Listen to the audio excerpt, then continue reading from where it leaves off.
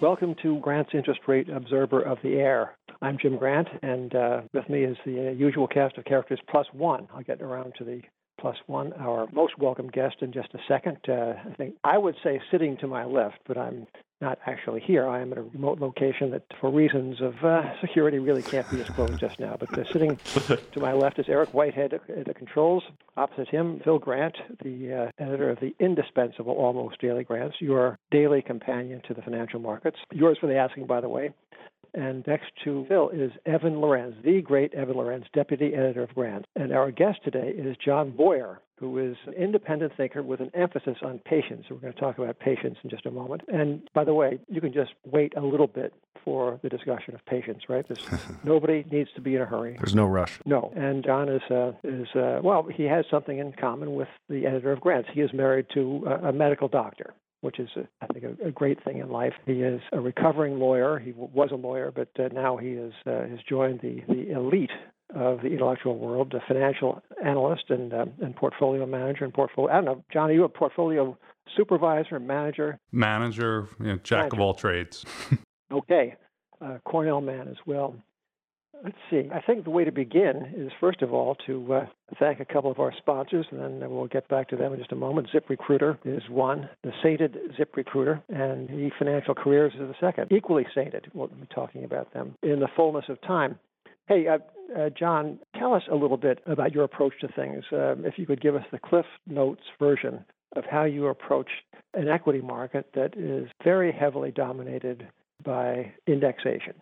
How do you add value to a world that would seem to be just happy as it is? That's a great question. I mean, we have two kind of sides of the house. We're a money management firm as well as a independent research boutique since 1975. And how do we add value is we go outside the mainstream. So in response to your question is if everyone is looking at companies inside the major indices and kind of, right now we have a little bit of what our founder Mark likes to call FANG envy, because those certainly have done, performed the best over the last couple of years. But we have an extremely strong belief that over the next couple of years, stocks outside the S&P 500 or any other kind of major indices will do the best, partially because their stocks within the S&P 500, or at least the top 10, have been artificially inflated due to forced buying by institutions. I was looking through a piece of research you kindly forwarded to us, Boyer's Index Orphans, and in it I see that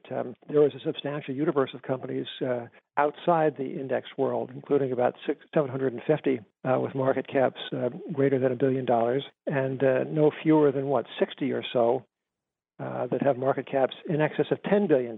So it's not as if we're talking about nano caps. Right? These are substantial businesses that somehow have slipped through the net of the indexed world. And I want to ask you, what are the characteristics of these non-indexed businesses? Are they necessarily cheaper than the indexed ones? Are they not covered so widely by the analytical community? What is it about them that makes them at least prospectively interesting investments? Well, I think valuation is certainly that they are a bit cheaper, but as you mentioned, these are real companies. This is not nano or micro cap land. For one reason or the other, they're outside of the major indices because the S&P 500 or the S&P committee has specific rules, which they're pretty strict on whether tracking stocks are not permitted to be part of the S&P 500. So a lot of the John Malone type companies are excluded. Other companies that have high insider ownership or not domiciled in the U.S. are not eligible for index inclusion. So it really doesn't say anything about the fundamentals of the underlying business. So it's a great place to start where you look at those 750 names and then kind of go from there and go stock by stock and look for interesting companies. And, the catalyst doesn't have to be in index inclusion because some of them just will not be eligible for it. But as you mentioned, newer increased sell-side coverage is one way. And there might not be a specific catalyst, but we have a long-held belief that if, public markets do not recognize the disconnect between the company's share price and intrinsic value, an acquirer would. And a lot of the names that we look at end up being acquired. So if you're patient, this could be a great place to invest. Well, patience. I don't know about you, Phil and Evan, but I'm all for patience. In other people, it's fine. But for me, you have to have things right now, John. You can't wait around for them. And I would like to ask Evan and Phil to discuss with you in a kind of a more granular. Here I am in a freezing cold upstate New York County and to finish off a writing project. And sitting next to you are two people who I think are right now tapping their feet. And they need your help with the idea of patience. And I want you to help them and me too, John, to understand how one becomes patient and what patience brings to the investment result.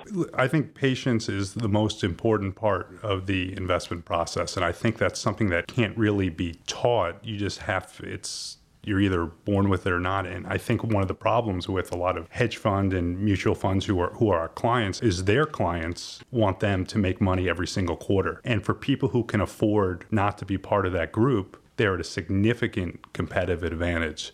So if you can withstand some temporary pain for longer term gain, you're in a terrific position. And, that's what we try to do. And we're looking at everything from a 2, 3, 4 year time horizon as opposed to what's going to make money over the next 6 months, because I haven't the foggiest idea what will. Yeah, so I guess that patience is a prized personality characteristic, perhaps especially in one's limited partners, right? Absolutely. I think you need to have the right partners. You absolutely do. I think it's critically important. Having the wrong partners could be detrimental to not only your financial well-being, but your other partners' well-being. So you have to choose the right investors and not chase the hot money. To me, it would be better to have a business predicated on people who are willing to give you a 3, 4, 5 year time horizon than a bunch of people who are going to bail out at the worst possible time.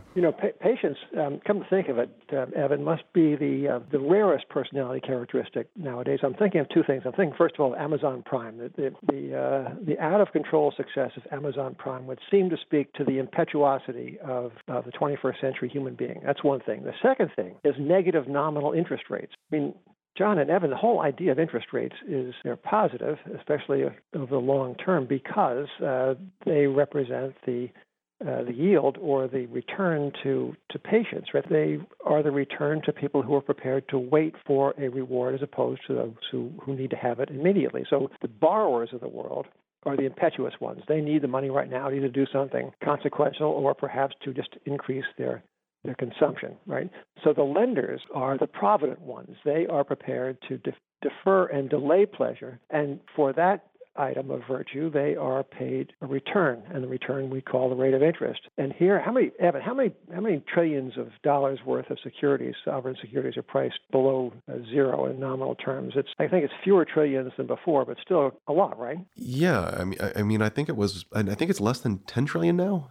I think in the last 2 weeks, we've actually lost $1 trillion worth of negative yielding securities. Still seems like a lot of money, even if you say it fast. Yeah, so it's an impetuous world. People, are not inclined to wait, especially in a bull market. I turned on the television this morning. Either way, I wasn't idly watching it. I was on a rolling machine, so there's some, it's okay then. And I turn on CNBC, and wouldn't you know, the Dow is up 250 before the opening. That's before people have brushed their teeth. It's extraordinary. So in that environment, John, how do you stand apart from the crowd and tell your presumably patient, but not infinitely patient investors that they shouldn't buy the stocks that everyone else is buying and that are going up at the gate of 250 Dow points a day, not every day, but some days. How do you get this message across, and how successful is the messaging? Not as successful as I would like it to be, but I think you just have to, obviously past performance is not indicative of future results, but if you just tell them what happened in 1975 and in 1999, 2000, and try and educate them that stocks aren't a one-way street, and it's great to try and make money really quickly, but it's not a successful recipe for long-term success. So to us right now, the FANGs, the quote-unquote FANG stocks, are eerily reminiscent of the Nifty 50 stocks, and somewhat as well the dot-com stocks as well, and we know how that party ended. And sometimes the message gets across. Most of the time it doesn't, but you have to do your best. And for us as research providers and money managers, the most important thing is not to deviate from a style that has served us well for a long period of time, and we won't deviate. Well, Yeah, I want in just a moment, I want to ask you, and I think Evan wants to ask you as well, how you go about culling this list of possible investable stocks down to the ones that you actually choose to own. But first, I'd like to say a couple of words about a very fine outfit called ZipRecruiter, and it will be followed by some equally fine and sincere words for eFinancial Careers. Well, ladies and gentlemen, you know how hard it is to get the right people for your business. Very difficult indeed. ZipRecruiter has transformed the way that you go about finding these people. So ZipRecruiter posts your job to over 100 of the web's leading job boards with just one click. And then ZipRecruiter actively looks for the most qualified candidates and invites them to apply. They even review every application to identify the top candidates, so you never miss a great match. No wonder 80% of employers who post on ZipRecruiter get a quality candidate through the site in just one day. ZipRecruiter, the smartest way to hire. So find out today why ZipRecruiter has been used by businesses of all sizes and industries to find the most qualified candidates with immediate results. And right now, our listeners can post jobs on ZipRecruiter for free. That's right, Free. Just go to ZipRecruiter.com/grant. That's ZipRecruiter.com/grant. One more time to try it for free. Go to ZipRecruiter.com/grant. Well, thank you, eFinancial Careers, for contributing to this episode of the Grant's Interest Rate Observer podcast. eFinancial Careers is the world's leading financial services career website. Discover career-changing opportunities across the industry, from leading brands to niche firms. Why not take the hard work out of job hunting? Register today to let recruiters find you. You can create a profile to let recruiters easily match you to their open roles, save jobs, and create alerts to stay informed of the latest opportunities. Upload your resume and cover letter to quickly apply for jobs. Check out the site at eFinancialCareers.com. That's eFinancialCareers.com. Okay. So, John, you have a list of 750 names that are not over-indexed and over-owned. How do you drill down to exciting ideas? Are you looking at just cheap multiples, or where there's change in terms of whether it's management or something in the industry? What is that you look for to find something that you find compelling? I wish it was a process that wasn't so manual. Unfortunately, it is a very manual process, and it's reading, being curious. We don't have a proprietary algorithm, but we look at stocks in a few different types of framework. We look for companies with hidden assets. That's something that we have had a lot of success in over the years. That's looking for companies that have an asset on its balance sheet that, due to GAAP accounting, are not properly reflected, and that brought us to a company like Madison Square Garden, which is not in any of the major indices for a variety of reasons, partially because of the family control of the Dolan family. But Madison Square Garden happens to own the air rights above Madison Square Garden, which are extremely valuable, that are worth probably in excess of $500 million, that are not reflected on the company's balance sheet. So that's one type of example. Or we look for great consumer franchises that are masked by a corporate name. That's another thing that we look for. We look for spin-outs. You find a lot of value there. So that brings us to a company like Conduent, which is not in any of the major indices. It's a stock that is a business processing outsourcing company. It's 9% owned by Carl Icahn. It was a former Xerox spin-out and under part of Xerox, and it was neglected, and it has the classic spin-out characteristics that will make it, we think, a successful investment. It was undermanaged under the Xerox umbrella. It has one of the lowest margins in the industry, and we think that over the next couple of years, now that it's an independent company and more focused, it will do extremely well, and you have an activist involved, and you have a CEO who's highly incentivized to create value for shareholders. So those are ways we call the list. John, most of those things you named are kind of idiosyncratic, like very specific to each of the stocks. Are you finding anything thematic that's interesting, like a subsector or a sector that's cheap or compelling, or where there's change, where you think that there might be a lot of value unlocked going forward? Is most of this kind of just onesie twosies, or is it broader themes that you're actually exploiting? We look for sectors that are out of favor, areas, media. Are there any sectors out of favor in the market today? I think media is pretty out of favor. I would say that would be, some retailers are certainly out of favor, looking for retailers that have a reason to exist and that can coexist with Amazon. It doesn't necessarily mean that they'll be in or outside the major indices, but this is a manual process, and that's what makes it difficult. And, you have to go through the list one by one. And it takes, a lot of intellectual manpower to do that. But yeah, no, you can't just look for stocks that are, trading at cheap multiples because, maybe that will or won't work. But a company like Madison Square Garden or a Liberty Braves, for example, is never going to screen cheap. So you're going to miss these terrific opportunities if you just look for the cheapest companies. And sometimes things are cheap for a reason. Hey, John, this is Jim Grant. Tell us about the competition for kind of research. Are you up against artificial intelligence? Are you up against algos that, in fact, are capable of reading documents that can screen very quickly for hidden assets? Is this something that humans have a perpetual edge for, or is there a looming threat from the machine? I mean, that's a terrific question. I think right now, AI is not going to be able to find, and maybe they can. This is certainly not my field, but find that Madison Square Garden, the air rights above it are not properly reflected on the balance sheet. Maybe that's something that's 5, 10, 15 years away. But for right now, it's the competition is just anyone willing to go through the 10Ks and the Qs and trade pubs and look for these anomalies. But obviously, no one can tell what the future will hold. But I just find it hard to believe that there's AI that can do this at this point in time. How many of these anomalies are you able to surface? Are we talking about I don't know, a dozen, 3 dozen, a couple of hundred? How many stocks like this, like Madison Square Garden, like ConduNet, can you find?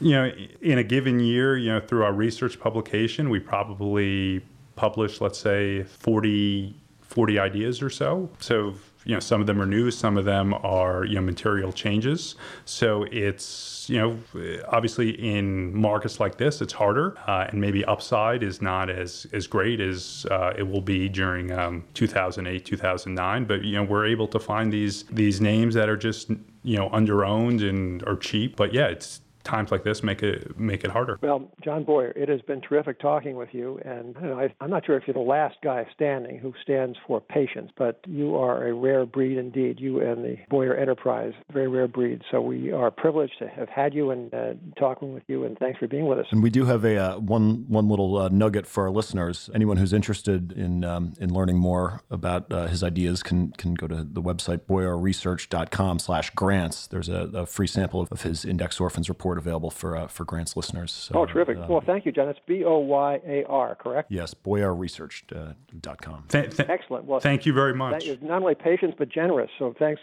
to 2 of the great virtues in one guy. Thank you very much for your time. Great to have you, John. Talk to you soon. Bye. Ladies and gentlemen, thank you for being with us. Until next time, this is Grant's Interest Rate Observer of the Air.